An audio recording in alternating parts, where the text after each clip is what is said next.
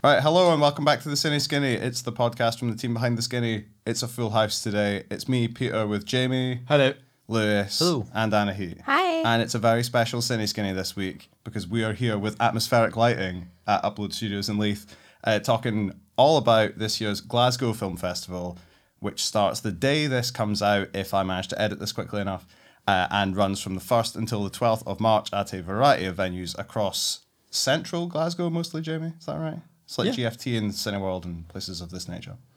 that's accurate. Of this nature. you know, cinemas, places of this nature. So in this episode, we're going to be talking about a bunch of films playing at GFF, some reviews, some recommendations, some food tips, best pubs, etc., etc. But before we start, Jamie Dunn, please do a short introduction to the vibes of this year's Glasgow Film Festival as a bit of place setting. How are the vibes? The vibes are really good, I think. GFF came back in person last year after a couple of years online, and yeah, it's just great to see it back properly with like live events back on the docket. There's a lot more guests this year, I think, as well. So it seems like it's almost back to full strength as it was a few years ago. So that's really encouraging. You know, it's exciting to see live events like Under the Skin with the BBC Symphony Orchestra performing Michael Levy's score. That's actually, now I think about it, in the West End. That's at Queen Margaret University. So, sorry, not Queen Margaret Union. So there's some West End venues. Yeah, no, it's doing everything that GFF does well. You know, it's got its commitment to women filmmakers, which I think is amazing, and a lot of other festivals could probably learn from, you know. So Adura on a Shields Girls going to open the festival. It's great to have like that a kind of local film opening it, but then it's going to finish with Nida Mansour's Polite Society, which is really exciting. It's just come from Sundance with like a real kind of buzz about it. So yeah, I can't think of that many festivals that open and close with galas from women of colour and about kind of, you know, young women's stories. So that's really exciting. They also kind of do that with a retrospective as well. You've got Lee Grant retrospective, you've got the Gloria Graham retrospective, which is playing in the mornings and afternoons. You've got an audience award, which is 50-50 men and women. So yeah, they kind of really, you know, put their money where their mouth is in terms of like, you know, showcasing female talent. They're also really great at, you know, putting Scottish filmmakers at the front as well. So Adura's film's opening, but you've also got people like James Price, his debut features going to be playing. You've got like 2 Mark Cousins films. You've got things like the documentary Cassius X, which is like Stuart Cosgrove's. Well, it's not his film; it's based on his account of Muhammad Ali. So yeah, they really kind of care about Scottish film, and I think they've shown themselves to be like probably like a really like probably the best launchpad for a lot of kind of up and coming Scottish talent. So yeah, all vibes are good. Vibes confirmed good, Jamie Dunn. Speaking of Lee Grant, by the way, I don't think we've plugged it yet. There's a really, really good interview that Jamie did with Lee Grant. It's so good. Holy shit. I mean, she's just like great. So like it'd be so easy to edit to good interview. No, it was sick, Jamie. You never found out who she thinks you look like? Yeah, it was really annoying because at the end of the Zoom call, it cut out because like I'd run out of time, and she was just about to tell me that I reminded her of one of her an actor who she used to work with. So we'll never know who that is. I want to assume it's one of the like really handsome ones. You know? Yeah. You could just hit her up, slide in her DMs. Yeah, I don't know if she's got Instagram. Maybe she does actually. I don't know. Hunt her down. Well, if we find out, we will let you know on a later episode. But yeah, that interview with Lee Grant was in the February issue of the magazine, but it's on the website just now. So go and read it. It's very good. So we've got 4 films from the GFF programme to talk about, and we'll probably just start talking about them now. With How to Blow Up a Pipeline, the new film from Daniel Goldhaber, who directed Cam, which is a kind of like innovative film about online sex workers. This new film, you'll never guess what it's about from the title. So it's about a group of idealistic young people who come together from across America to sabotage an oil pipeline in Texas. Directed by Daniel Goldhaber, but inspired by Andreas Malm's 2021 book, which is like a non-fiction kind of manifesto on the moral and political aspects of sabotage and other forms of direct action as a response to the climate crisis. This film is like a fictional piece based on the ideas in the book, and it fucking rocks. Here we go. Pyro, air horns, the whole lot. This film is great. Now, the thing about this one is, as an online lefty, you know, I listen to podcasts. You Does do. that mean I in real life enjoy- you're not a lefty? No, what I mean, An online lefty, a real life righty. You're catfishing the left. yeah, with tremendous success. No, what I mean is I listen to podcasts. I enjoy memes. I don't actually do anything, but I am online. This is the kind of film that I would always like. A film with this title and premise, I would always be like, yes, this is great. So we'll come back to like the politics of it in a bit. It's actually just a really, really good, let's get the gang together and do X thriller. It's really tense. It's really snappily edited. It's really well paced.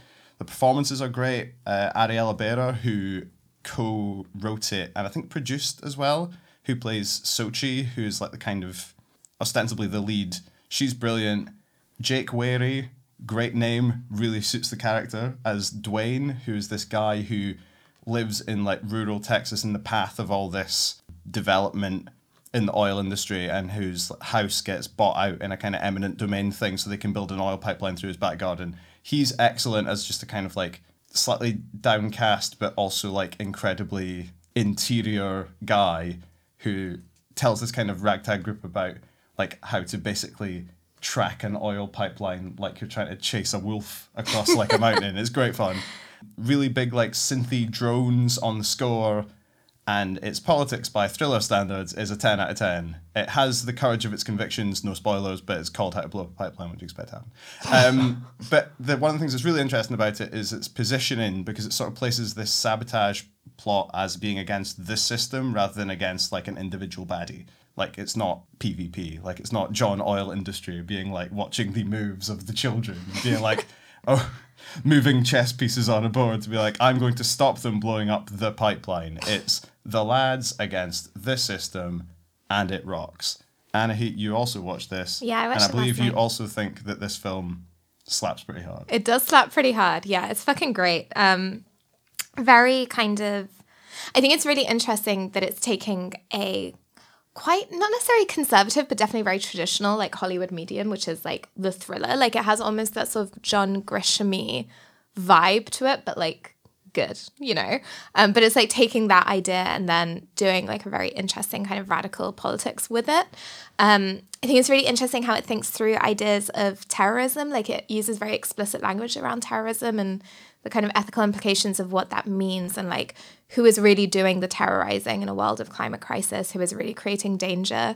And it has like also just a very interesting kind of structure in that, yeah, like you say, it's this like ragtag team and you're kind of following them as they learn how to blow up a pipeline. But at these really like crucial, like cliffhangery moments, it will suddenly like stop and then it will go back and kind of like almost the origin story of each one.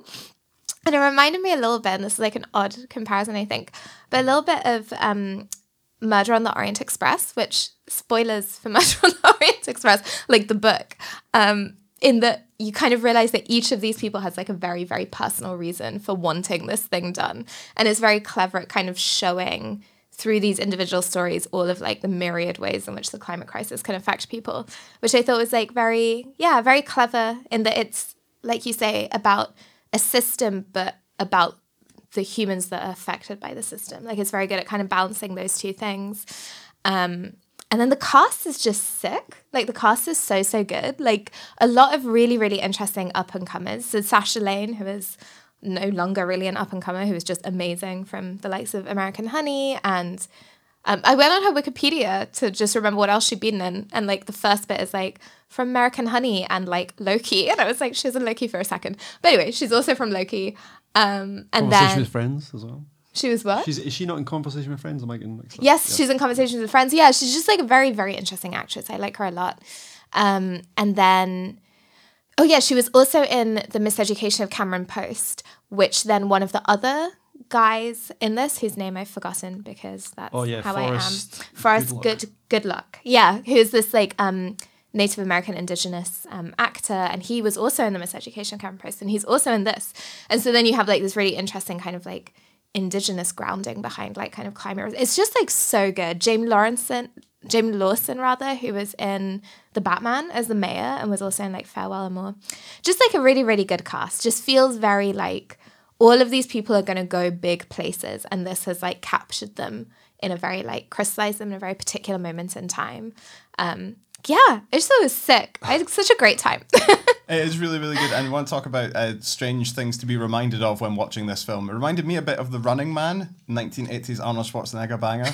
Partly because of the synthy score and partly because the font is really similar right at the start. So that was what initially got me onto The Running Man. But I think the thing that's interesting is they're both films that place you from the off, like full square behind people who have been painted as bad by a corrupt society and are here to like mess with the set dressing, basically. It's just that this time they're a bunch of normal student-y lads rather than Arnold Schwarzenegger in a sick Adidas jumpsuit. Jamie, what did you think of this film? Did it make you want to do things that for legal reasons you would have to disavow saying that you want to do? Oh man, yeah, I'm ready to blow up everything now. I'm in there. Like I think I could actually do it now as well. The film is so detailed about how to do this. I reckon I could put together a little nifty bomb right now and let's go, guys. I'm ready. Yeah, the filmmaking is just properly great. It's shot in 16mm. It looks really grainy and cool. Really kinetic. The score, like you say, Peter, is amazing. What I like is it doesn't paint these kids as angels either. They're kind of reckless and foolhardy. And they get drunk on the night before the big mission, and like they're all hungover, and it's like, what are you doing, guys? Two of them start to have sex when they're like in the middle of the mission as well. That was iconic behavior. Yeah, it's like I love it. Like they're like but the film is just so good at like making you empathize with them, and I love the flashbacks and showing you how each of them have a story and why they're here. But yeah, it's just great filmmaking. Like it reminded me of. Actually, the Safdies a little bit, like in terms of the kind of like pulsating score and kind of the propulsion of it. But then you're right, it has these amazing cliffhangers where it's like, oh my god, what's going to happen? The kid's just been blown up. Is he going to die?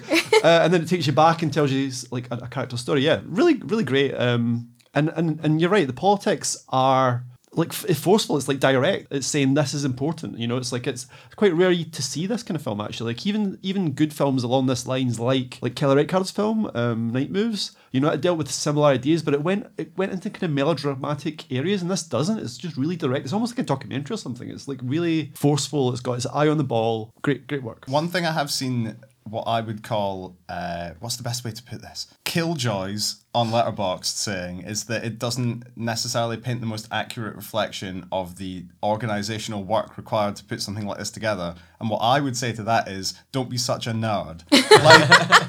This is like a kind of slightly pulpy thriller that has good and interesting politics and good and interesting storytelling in it. And I think it's really important, especially in the days of one of the main contenders for the first ministership of the country going on the telly and saying that they're against net zero and wanting to protect North Sea oil jobs. It's good to have a film that challenges that viewpoint, but that is also funny and good. Yeah. Like, not everything has to be vegetables. Yeah. You're allowed to have a piece of cake from every now and then. And I thought it also did say something quite interesting about how like these organizing systems work. Not so much in, like you say, the kind of boring like admin-y aspects of it, but there is that bit with like Sochi's kind of origin where she's in this group and they're just talking about like divestment and blah blah blah.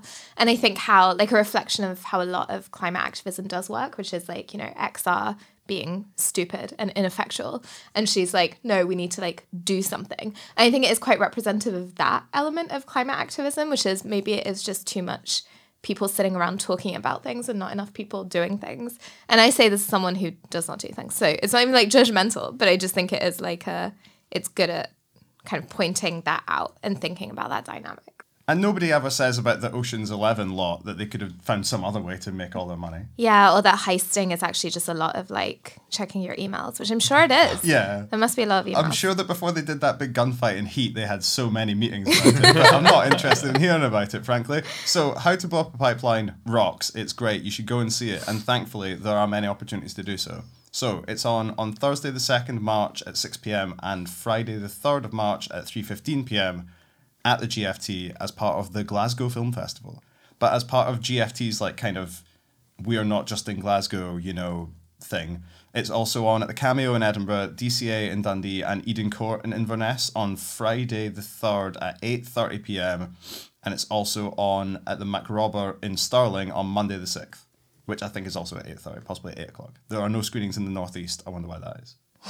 But there you go. What's in the northeast? Oil. Oil. Oil. I see. Yes, okay. You don't want some little Elgin lad getting any ideas.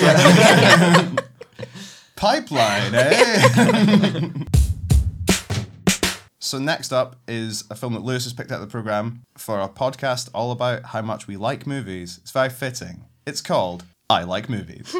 It's set in a small town in Canada in 2003. Socially inept cinephile Lawrence dreams of studying film at NYU, and he gets a job at a local video shop in order to raise the money he needs for tuition.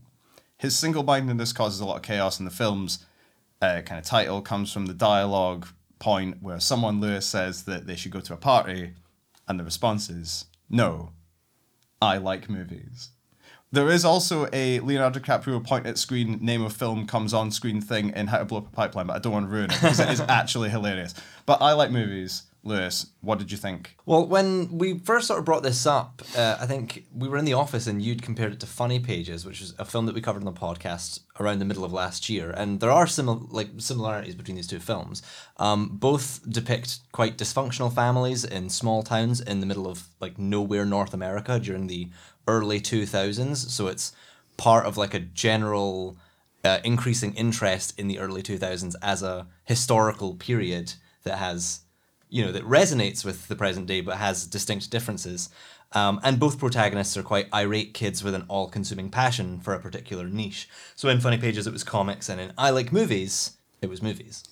So I liked Funny Pages, and it was a strange sort of black comedy where this kid's quest for artistic greatness just created so much chaos, and he made everything worse and worse and worse until the very point of the film was lost. But I think what makes I Like Movies a step up is that sort of underlying tragedy of an all-consuming passion is depicted with a much more crushing sympathy. Lawrence, who's the main character, struggles in his media class. Despite knowing everything there is to know about films, he can't bring himself to complete assignments that don't excite him. He instead submits these really weird, crummy, but very energetic SNL-style skits with his best friend Matt. He gets this job at the video rental store but refuses to try and sell customers the latest Shrek DVD because he wants to discuss the works of Stanley Kubrick. And he's got no social skills. He's very disrespectful to his single mother. He calls Matt a placeholder friend until he gets into NYU film school. And that sort of brings it into the choice in setting. The time period that it's set in, 2003, has a lot of the same problems that bother North America today, like suburbs and small towns that are really cut off, unwalkable, and quite sort of isolating and dehumanizing. It can be really hard to make it in these environments when you're neurodivergent or struggle with mental illness. But 2003 was a long time before people started having casual conversations about neurodivergence and mental illness, before the nomenclature that we use to navigate these issues entered the everyday lexicon. So the film is just this 100-minute exploration into these sort of states of being without completely incapable of using our modern labels. And it is a very good, moving and realistic depiction. So, back to Funny Pages, the protagonist of that was quite a sheltered kid who was very disconnected from reality. Whereas Lawrence faces things that I think audiences will find achingly familiar. There's a scene where he's 40 minutes late for his shift at the video store, and he has to get changed in the staff room into this garish retail uniform whilst having a panic attack. And it's the kind of social realism that was absent in Funny Pages. And the truth is that Lawrence is difficult to be around, right? He's disrespectful to everyone. He sort of destroys his relationships with everyone. And in spite of that, the film is still interwoven with these scenes where you're really quite sympathetic towards them. It shows that no matter how unempathetic people can be, they're still deserving of sympathy. It's this post-coming-of-age film, so I think that it's far more similar to Lady Bird or The Half of It, the film that was on Netflix a few years ago, because it's sort of about characters who learn their lessons too late, who, their teenage years become disasters, and despite that, life just goes on and you meet new people, and it gives quite concrete lessons in how to get past it. So it's really interesting, really moving, sad in the sense that, everything is tragic, but quite uplifting in that doesn't mean that life itself is tragic. Very good film. Yeah, this one took me a bit by surprise because I think when it starts, you do think that you're watching like Superbad or like some other kind of less sophisticated American teen movie because the kid is obnoxious. The kid is a little shit, and he is horrible to everyone. But I think it's like, it's a film about, why somebody becomes a little weirdo. It's like because like he is isolated because he's went through something really horrible. And I can't think of a US indie film that would actually deal with such a spiky subject, and I don't want to like give away what his problem is, but like, yeah, it's about grief, it's about depression, it's about just the kind of spikier things of being a teenager that actually teen films don't often get into, So I really appreciate that, and you can probably tell that like it's from Canada. It's a bit interested in those kind of weirder, harder to. Less fun topics, So it manages to be actually really funny. I think it is a funny film. Like this kid, when he gets this job at the video store, he does things like he'll recommend Todd Solondz Happiness to this couple who's looking for like a romantic comedy for the weekend, or like there's a running gag about how his best friend, who Lawrence says is like a chronic masturbator, has like stolen Wild Things, and he's refusing to pay back the fine, So it's like funny running gags about this kind of era, but it's also kind of a really loving look back at like video stores and how they were actually safe havens for sort of people who didn't fit into society. So I feel like he is escaping into movies because he isn't fitting in, and I think it'll be like a really toe-curling film for a lot of people because it does go into a kind of bit of the toxicity around cinephilia. This kid just relates to everyone through movies, and it's like he judges people on their worth, what they like. So if you don't like Stanley Kubrick, or you don't know the films of Paul Thomas Anderson, he sort of seems to think you're less, which I think a lot of people, I certainly, when I was a kid, I was a bit like this. Yeah, I recognise a lot of me in this little weirdo, So I think Andy, who's going to GFF, will probably see and likes movies and doesn't like movies, loves movies, is obsessed with movies, might see a bit of himself in Lawrence and realise that actually it's not a healthy way to be. So yeah, the film was really refreshing in that way. I thought it was really good. Maybe Napoleon Dynamite would be a good sort of touchstone for me. It's this obnoxious kid who you kind of hate at first, but actually you begin to love. Like he's just quite endearing, and like that film, it's sort of a bit deeper than it seems initially. So yeah, I thought it was a lot of fun, really winning. It looks great. It's shot in kind of 4:3 aspect ratio. The framing really pops. It's full of kind of cine literate jokes, like I said. So yeah, kind of winning movie. I think like the whole thing about like the kid being incredibly obnoxious, but the film is not an obnoxious film to watch. Like I think most people will enjoy it. I think part of that is that you're right, it explores the toxicity behind cinephilia and that he is this quite like irate film bro, but nobody takes it lying down. Like every character, even those who don't show up for very long, like have a great moment where they get to sort of stand up for themselves and sort of make a statement on who they are. So even this sort of like B plot about his best friend that he's splitting up with because his best friend wants to bring the girl he has a crush on as an editor into the project they're making. The second Lawrence is very like dismissive and slightly sexist, she just lists all these like great famous female editors who have worked on, these famous masterpiece films. So, it's quite heartwarming in that regard, and that like there's no character who's kind of left out in the cold really. Everyone has a backstory that, some vary in terms of just how like tragic they are, but they all get a real chance to share them. So yeah, really, I think that it's got the nominated for the Audience Award. Is that right? Yes, this is So I think that like it'll show like quite popularly with audiences, especially now that like annoying film bros are kind of like the butt of a joke on the internet. That's really annoying. Like but that whole discourse is like really frustrating. Just to say. I do not know which. There was like an article in The Guardian or something that was like, oh, all of these like film bros, blah, blah, blah. And it was like citing film bro-y films as being like this kind of radical Filipino director who makes like three. And it was basically like the whole article was like, if a film is 3 hours, that's a film bro film. Like, oh, who has the time? It's just like pretentious men on the internet telling you. And it's like, that's not like, that's radical. Like, shut the fuck up. Immediately started misinterpreting like sort of annoying kids who preach about how Stanley Kubrick is the greatest director of all time to like anyone who has like a sort of, eclectic passion for different types of cinema Yeah. is a film bro. And that what that usually means is stupid. like foreign language films or Yeah, something like that, yeah, films from yeah. other countries that are. Like, God forbid. But this, I think, is pertinent to that discussion in that, like, this kid is annoying, he is unpleasant, and is quite toxic. So we like to hate him. You also can't write an article in a newspaper complaining that other people are pretentious. Sorry, you just can't do it. I'm not going to allow it. Just on a base level. Coming from this team of people who write a newspaper. Yeah, from the four of us on our podcast, wags finger in your direction. Oh, but we are very annoying. Well, exactly. We know that, We're very don't we? pretentious. Yeah. But we at least are self-aware enough to admit it. Yes.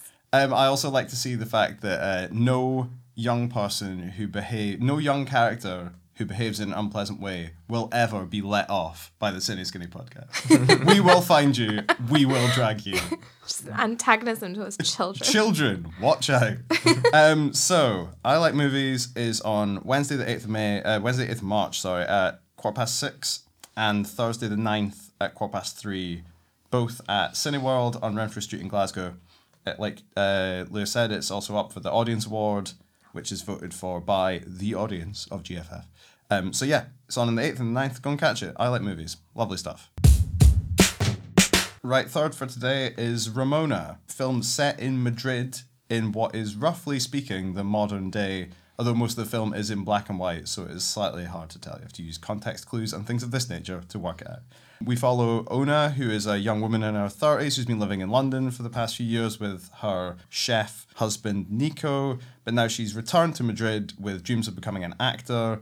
Things get a bit confusing for her relationship and career when she spends an afternoon day drinking and flirting with a guy called Bruno in this like kind of Madrid bar. And she goes for an audition the next day, and it turns out, who'd have thunk it, Bruno, director of the film, love triangle gong sounds, and we're off. Jamie, you picked this one out. Why did you pick it, and what did you think of it? Well, first of all, it's described in the programme as a mix of French New Wave and the films of Greta Gerwig, so that instantly drew me in. It's also playing in the Viva el Cine Español strand, which is like the Spanish strand, which is like celebrating contemporary Spanish cinema, so I thought it'd be nice to dip my toe in there. And yeah, I thought this was an absolute delight. It was like a real kind of espresso hit of a movie, really vibrant, witty. I thought it's sent on a really amazing performance from Lourdes Fernandez, who plays Ona. She's this kind of mercurial young woman who's trying to choose between two men, and she's just like endlessly charismatic. I could really watch her do anything. She just really cool, really funny. It's just a really kind of unpredictable performance. Never quite knew where she was going to go next. Really vibrant. I would say maybe she's better than the character, because the character's a bit of a cliche. I think we've seen quite a few films recently about women in their late 20s or early 30s who are having a bit of a crisis. So Frances Ha is an obvious example, but there's also kind of Peter Mackie Burns' Daphne from a few years ago. There's so many French films like along this vein, like Jeune Femme, Agnes in Love from the last couple of years ago, and then last year a film that we all kind of liked in the podcast was the Norwegian film, The Worst Person in the World, which this like shares a lot of similarities, especially in the structure. It uses a kind of like novelistic structure in chapters as well. But yeah, I think Andrea Bagni, the director, has found kind of new wrinkles for this story as well. I think part of the freshness comes from the setting. I think Madrid is an amazing city with a kind of wonderful, kind of vibrant atmosphere. But it's also a kind of edgy city. It's a city where there's a lot of crime and violence as well. So so the flats where Ona and Nico live, her husband, it's this kind of cool and trendy area of Madrid, but they also have squatters who are on the floors below. There's like drug addicts in the stairwell. There's a rapist on the prowl. So like Ona feels nervous about this place, but Nico likes it because it's cheap and cool. So it's like I think it's like kind of honest about like cities. Like sometimes like romantic comedies make everything look a bit sort of sunny and beautiful, and I think this has that sunny, beautiful vibe, but it's also like has some edgy parts. So it kind of reminded a bit of like Almodovar films in it that way. Especially there's a joke as well, like it's like we're living in an early Almodovar film because we've got these junkies and prostitutes kicking around. So that's kind of like the vibe, which is a bit quite fresh, I think.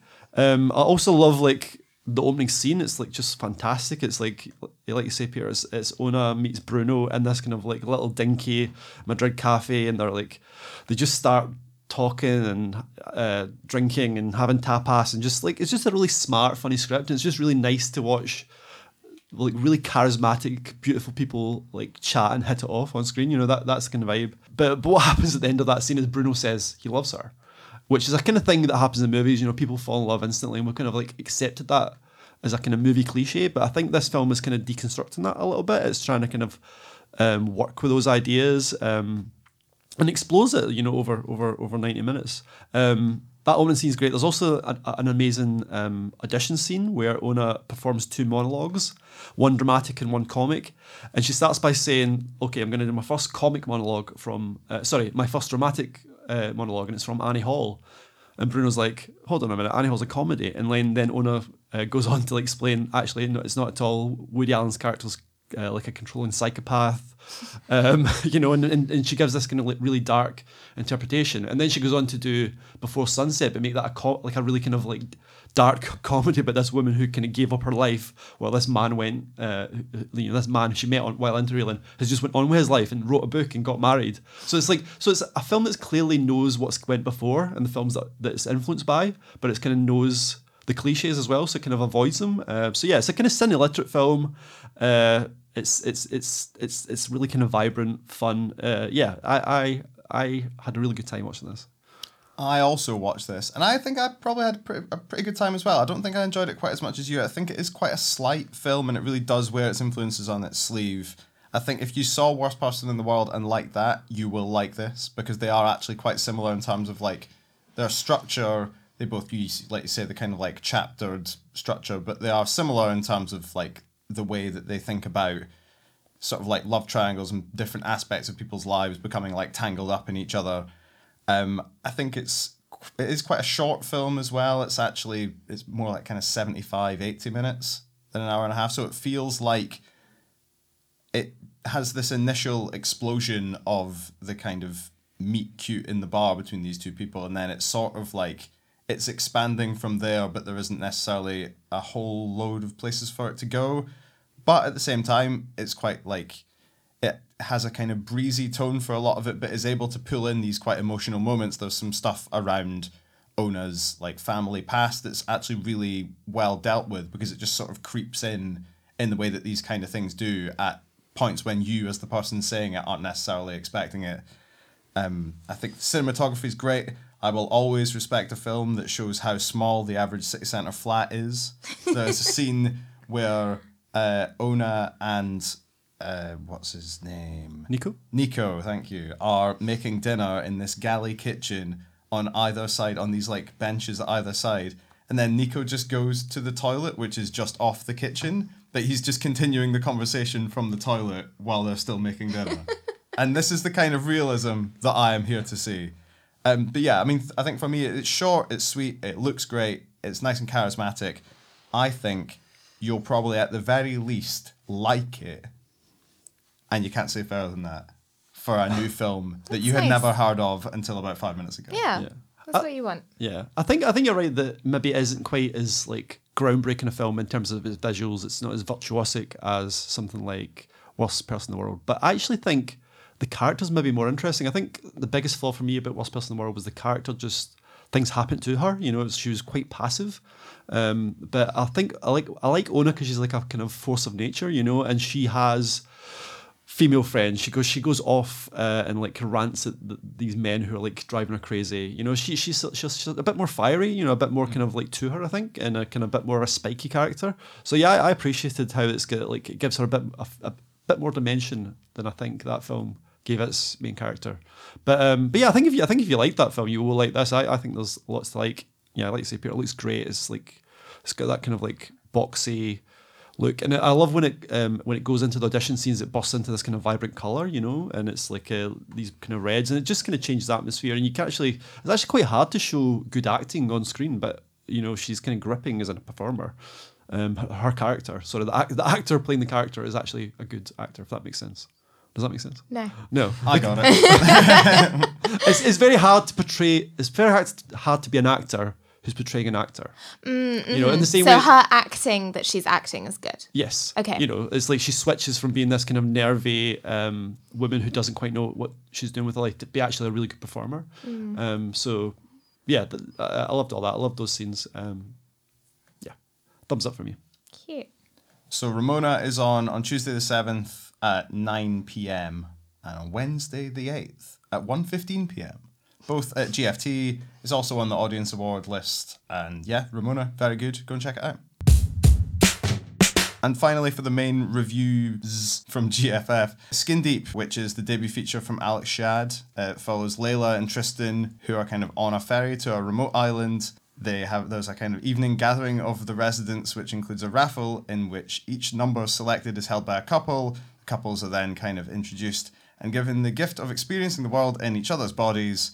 GFF program says highly original and hugely entertaining. And I turn to my colleague Anahit Berus for her thoughts on Skin Deep. Yeah. Okay. Yeah, I did not like this.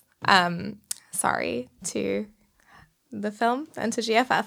Yeah, it is like kind of a weird film tonally, I think. Because it has like this sort of body swap element to it that I think is meant to maybe be positioned as like a little bit quirky, a little bit kind of almost transcendental, like let's think outside the box, blah, blah, blah. But like honestly watching it, it reminded me of the scene in Get Out where they're like doing the raffle thing which is just like deeply fucked up. And then it also has like very midsummer vibes. And I think the film itself is kind of almost leaning it into that, in that the music is quite tense and it's just like weird. Like I just felt weird watching it. But then it never really follows through on this horror premise. So you're just given this kind of setup that is deeply uncomfortable, and then it goes on to like think about relationships and not really think about any of the sort of ethical or like whatever implications of that at all, which I just thought was a bit like tonally it just didn't really work. For me, it felt like a bit of a mess. I wasn't really also sure what it was trying to say. I think, yeah, potentially what it was kind of going for, because you have these couples, originally like the two couples just like swap with each other. So they're still in couples, but they're in the other couple's body, if that makes sense. But then after a while, they kind of start swapping like just one person or like with other people. And so it just becomes like a lot more entangled. And I think a lot of what it's going for is this idea of like, what does it mean to be in a gendered body? What does it mean to kind of be embodied? But it felt very surface level. And I think it felt like it was being more provocative than it was. Because there was a point where like the boyfriend of the couple is then like making out with a girl, but she's in a man's body. And I think you're meant to be like, wow, like what is he thinking? And it's like, I mean, like men fuck men all the time. Like, I don't know. Like, is that this interesting? And I don't know, it just felt a little bit, I didn't really get it. I think the central woman's storyline, I think her name is Layla. So Layla interested in like the main couple, because she is the one that's like the propulsive force in it, that she keeps wanting to swap, and she's clearly just very unhappy. And she needs this like for like the mentee H, essentially. But the film never really kind of goes into why she's so discomforted within her own body. Why does it help her so much to be in someone else's? Like it kind of touches on these ideas, but it doesn't entirely follow them through. I will say the performances are really good, and they would have to be in a film like this, because obviously you're being different people all the time, and especially the boyfriend Tristan was very, very good at switching from like very sweet like little soft boy to suddenly like this complete asshole when that complete asshole's like spirit is in his body, and I thought that was quite smart. But yeah, just the whole time I was watching it, I was like, this just feels like if, I don't know, like fucking SNL or something made a skit about like German films.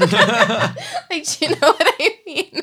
It felt like the cliches of that sort of like what we imagine bad European like continental filmmaking to be, which it actually isn't most of the time. It like not at all, but then this was.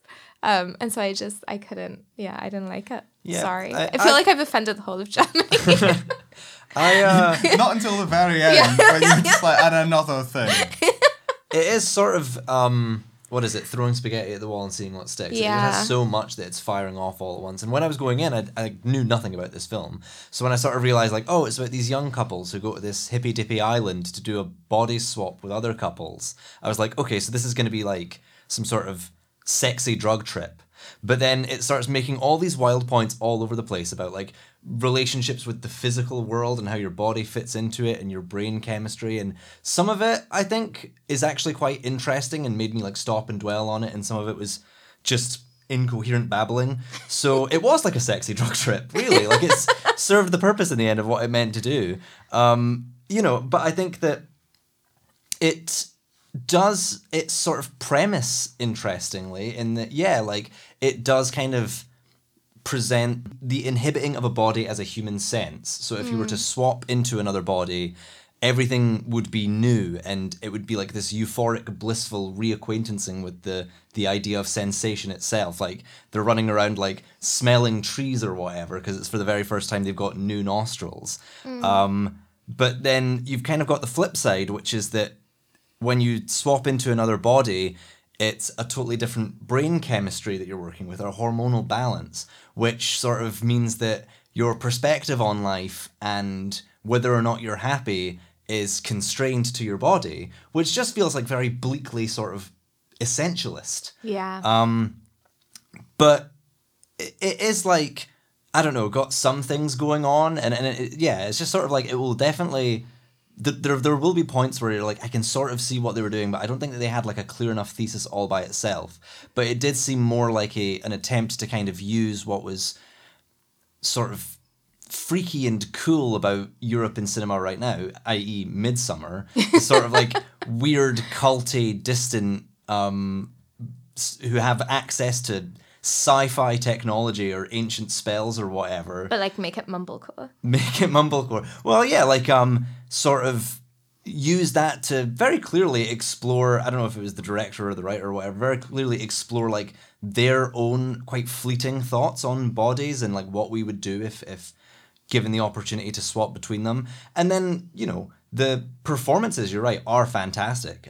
They clearly just, like, it feels a little bit improvisational to me, but still very well mastered in the sense that it's quite easy to forget that this character, that these are in fact actors who are just playing it differently than they were 10 minutes ago, and not that in fact there has been like an actual effect or a change that has like brought one character into the body of another. It's very convincing. But yeah, I don't think that I think that it sort of pales in comparison to more recent films that use these settings in much more like, I don't know, pointed ways with very specific things they want to talk about. This feels a little bit jazzier. It feels a little bit more sort of improvisational. Let's see what happens. Yeah. And sometimes that works and sometimes it doesn't. It's quite film studenty, I think, in that way. I will say the most high-key relatable part is when Layla ends up in like a guy's body and she just can't stop wanking. It's a deeply horny film. It's the thing where it's like, oh, so they're going to be like... Why is that relatable? Because I think if you were like in another gendered body, isn't that what you would do? If I were... Yeah, probably. It's what all the characters If I were do in a is body with a penis, that is the they one move thing I bodies, would do. and then immediately just everyone becomes super horny. And like that, it's kind of one of the weaker points as well, is that the kind of conflict of the relationship, the central relationship of our protagonists, is that, you know, the main guy just like isn't that into it, like clearly just has been talked into doing this and doesn't really have his own reasons for doing it. It's a thing where we're expected to kind of, I don't know, feel like there's a lot of conflict happening in this relationship and that they've got to fight to keep together, but it doesn't really give us a strong reason for why they're together in the first place. It just seems like they want vastly different things, i.e. playing about with it. Yeah, like, baby, like, maybe just, like, break up. Yeah. I don't know. Like, I don't think you need to do all of this. You're in your late 20s. I think the relationship has run its course, you know? But people will do things for love, clearly. So anyway, Skin Deep's on Saturday the 4th of March at 6:15 and Sunday the 5th of March at 3:45 at Cineworld on Renfrew Street in Glasgow. Loved Annie just doing the Hannibal Buress, why are you all booing me? You know I'm right bit. No, but really, if you were in like a body with different genital parts that you currently have. Isn't that the first thing? Well, What else would you do, Jamie? I'm actually thinking of other body swap films where it's like that's actually quite refreshing because usually what happens in those things is the boy's like, "Ooh, I've got boobs," like, and then the girl's like, "Oh, I'm disgusted, I've got an erection." So that is actually quite a nice. Yeah. But that is like change. that is what you would, Yeah. So that's one in the plus column for Skin Deep. There we go. Thinking outside the box. Now, to kind of give you some more suggestions, can't vouch for all of these to the same extent because certainly for mine, I haven't seen them. But we've had more of a dig through the programme, find some other stuff from directors we like, premises we think are good, films that might be worth going to watch, or potentially, Jamie, events that might be worth going to, ? He said, reading your notes and then waiting for you to start talking.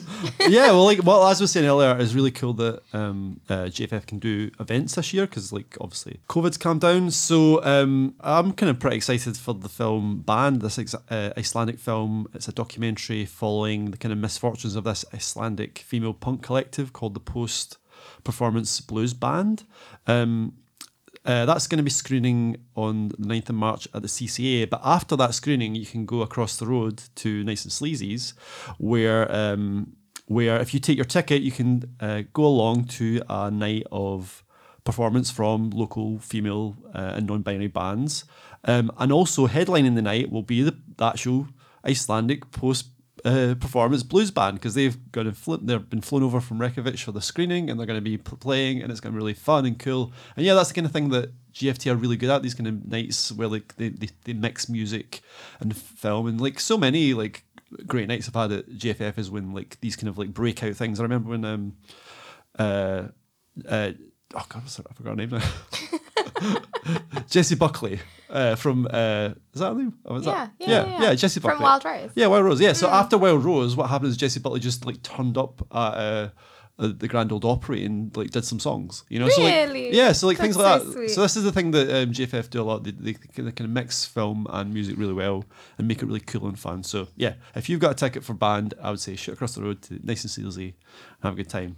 At the other end of the scale, I would also say make sure to go to some of the morning retrospectives because they're always brilliant. They're every day at kind of 10:30 on the GFF big screen. They're absolutely free. And there's always kind of an amazing intro from Alan Hunter, and they're just like a wonderful mix of classic Hollywood movies. So you've got things like Roman Holiday and It Happened One Night and Thelma and Louise are playing, but also a few kind of like really great art house films. So Agnes Varda's Vagabond is playing, Jean-Luc Godard's Pierre Le Fou is also playing, and there's also a film in there that I haven't even heard of, this film just totally blindsided me. A film called Julia. I don't know if you know this film. It's a Fred what's it called? Fred Zimmerman film. It stars Jane Fonda and Vanessa Redgrave. It's got an early performance from Meryl Streep as well. So I'm going to try and get onto that. So yeah, something for everyone. I'm also looking forward to the new film from Carol Morley. It's Typist, Artist, Pirate, King. Carol Morley is I think a really interesting filmmaker who never makes the same film twice. She's always like so a surprise, you know. So like I think she's most famous, I think, for Dreams of a Life, the documentary she made a few years ago. But she's made sort of The Falling, which is a really weird, dreamy film, which I think is excellent and sort of really underrated. Then she made a really kind of, I think, quite bad film, like an adaptation of Martin Amis's film. It's like a kind of thriller called Out the Blue. But she's a real surprise, and this one is actually, I've heard, is like her back to her best. It's a film about this kind of underground artist, avant-garde artist called Andre Amos, and it's about an imagined road movie she might have taken with her psychiatric nurse. Audrey had schizophrenia, and it's like imagines the road trip she might have taken to kind of try and sort of I don't know, look back at her past and sort of explore her work. So yeah, it looks really interesting. Kelly MacDonald is in it. So is Monica Dolan. They're all both going to be at the screening, I think. And yeah, Carol Morley, always a surprise. So go and see her stuff. Typist, Artist, Pirate King's on the 8th and the 9th at the GFT. And the morning retrospectives are every morning throughout the festival. I think you have to go and queue to get your tickets beforehand. Yeah, and you have to queue because people do turn up. So I don't think they ever sell out because it's in the biggest screen, but you will get like 300 people turn up for like a weird film from the 1960s. So get there early if you want a good seat. Festival magic, it lives on. Lewis, what were your picks from the additional stuff in the program that we didn't have time to watch? Yeah, I mean, like, there's some that you will mention, and some that I've seen that James mentioned. Like, I've wanted to see Typist Artist Pirate King since I first saw the name of it, because it's such a like fun and pretty name, and then it just sounds really interesting as well. But other than that, I really want to see The Origin, which is this sort of horror thriller set in the Neolithic Highlands of Scotland, about like a Stone Age tribe who are like trying to find a new place to settle, and they're being hunted by something mysterious. We did an interview with the director, Andrew Cumming. You did the interview in this month's magazine. And I was even more interested when he cites Alien as its primary inspiration, because I was excited for this, but also like sort of, well, I'd been burned last year with The Northman, which just sort of turned out to be this like aggressive historical epic male power fantasy. But this actually sounds a lot more like, I don't know, nuanced and well thought out and quite meticulously put together. And I was also disappointed to find out that I was going to go and see Consecration, which is about a woman who goes to investigate a remote Scottish monastery after her priest brother was murdered. And it sounds very sort of secrets and conspiracies and very sort of C.J. Sansom book. But the one date that it was available, which was Saturday the 11th at GFT, looks like it's sold out now. So that's a shame. But still planning on going to see The Origin. Good stuff. And The Origin is on Saturday the 5th and Tuesday the 7th, both at the GFT. And I think the thing with these things, like, if you want to go and see Consecration, you or anyone else listening to this podcast, always just pop along to GFT and see if they've got anyone to return their tickets or anything. You might be able to squeeze Lewis in, to find out all about If you're scalping a ticket, let me know. Get him on Twitter. He will find out what happened to this priest by hell or high water.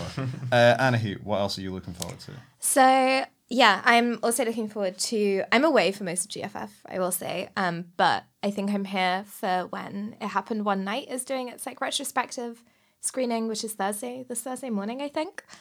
So I might go through for that because I fucking love that film. And then I'm also excited for... not at GFF because I will not be able to see it, but in general, Rye Lane, which has been described as a kind of before sunrise but set in Brixton, which I think sounds sick. And then Chevalier, which is kind of looks like a Amadeus-y, Marie Antoinette thing about like a rock star composer in the 18th century, who was I think it's like a true story about, Joseph Boulogne, who is the illegitimate son of an African slave, like enslaved person and a wealthy French plantation owner. And it just seems like it's cool vibes, has Calvin Harrison Jr. in it, who is always great. And then, I think that's all the films. I would also recommend, if you're at GFF and just knocking around, pizza at Paisano's, which is quite close, right? It's like in town, and like you'll get your pizza so quickly that you'll not be in any rush. So I would recommend that too. Sweet. Chevalier is on the 5th and the 6th, and Rye Lane is on the 12th. Oh, I'm here on the 12th. Of March. Things are Maybe I turning could round. go. Oh my god. It's at like 4 o'clock. I think it's like an afternoon one. Oh, that's sick. Maybe I will go. Man. Okay. Things can change so much in the blink of an eye. I've also got a few things to recommend to you all. First up, I'm going to give you 4 words. German art house Truman Show. That is the kind of rough plot synopsis of The Ordinaries, which is a film where life is one big production and society is kind of separated into different strata of main characters, extras, and outtakes. And it's all about what your life would be like if you were trying to exist within this weird structure where everything is a film. There are musical numbers. It looks great. We couldn't get a screener in time for the podcast. That is on the 2nd and the 3rd of March. Blackberry, I love, as you all know, tech gone wrong stories where nerd hubris results in everyone going broke and or to jail. This looks slightly goofier than something like The Dropout, which was the one about the Theranos fraud and eventual jailing of everyone, or WeWork, where Jared Leto played the WeWork guy who somehow managed to avoid spending time at whoever's pleasure you spend time at in America. But this still looks like good fun. It's all about the kind of rise and fall of Research in Motion, who made the BlackBerry. It has the guy, Jay Baruchel, who is the voice of the kid in How to Train Your Dragon. It also has Glenn Howerton from It's Always Sunny in Philadelphia, playing tech bros in the 80s and 90s. What a lovely time. So that's on the 3rd at the GFT and the 4th at Cineworld. I would also just recommend Falafel to Go. If you want some falafel to go round the corner from the GFT, heard very good things about Mosob, the Ethiopian Eritrean place round by Queen Street Station. If you come out the side entrance and then go up the little staircase, it's at the top of the little row there.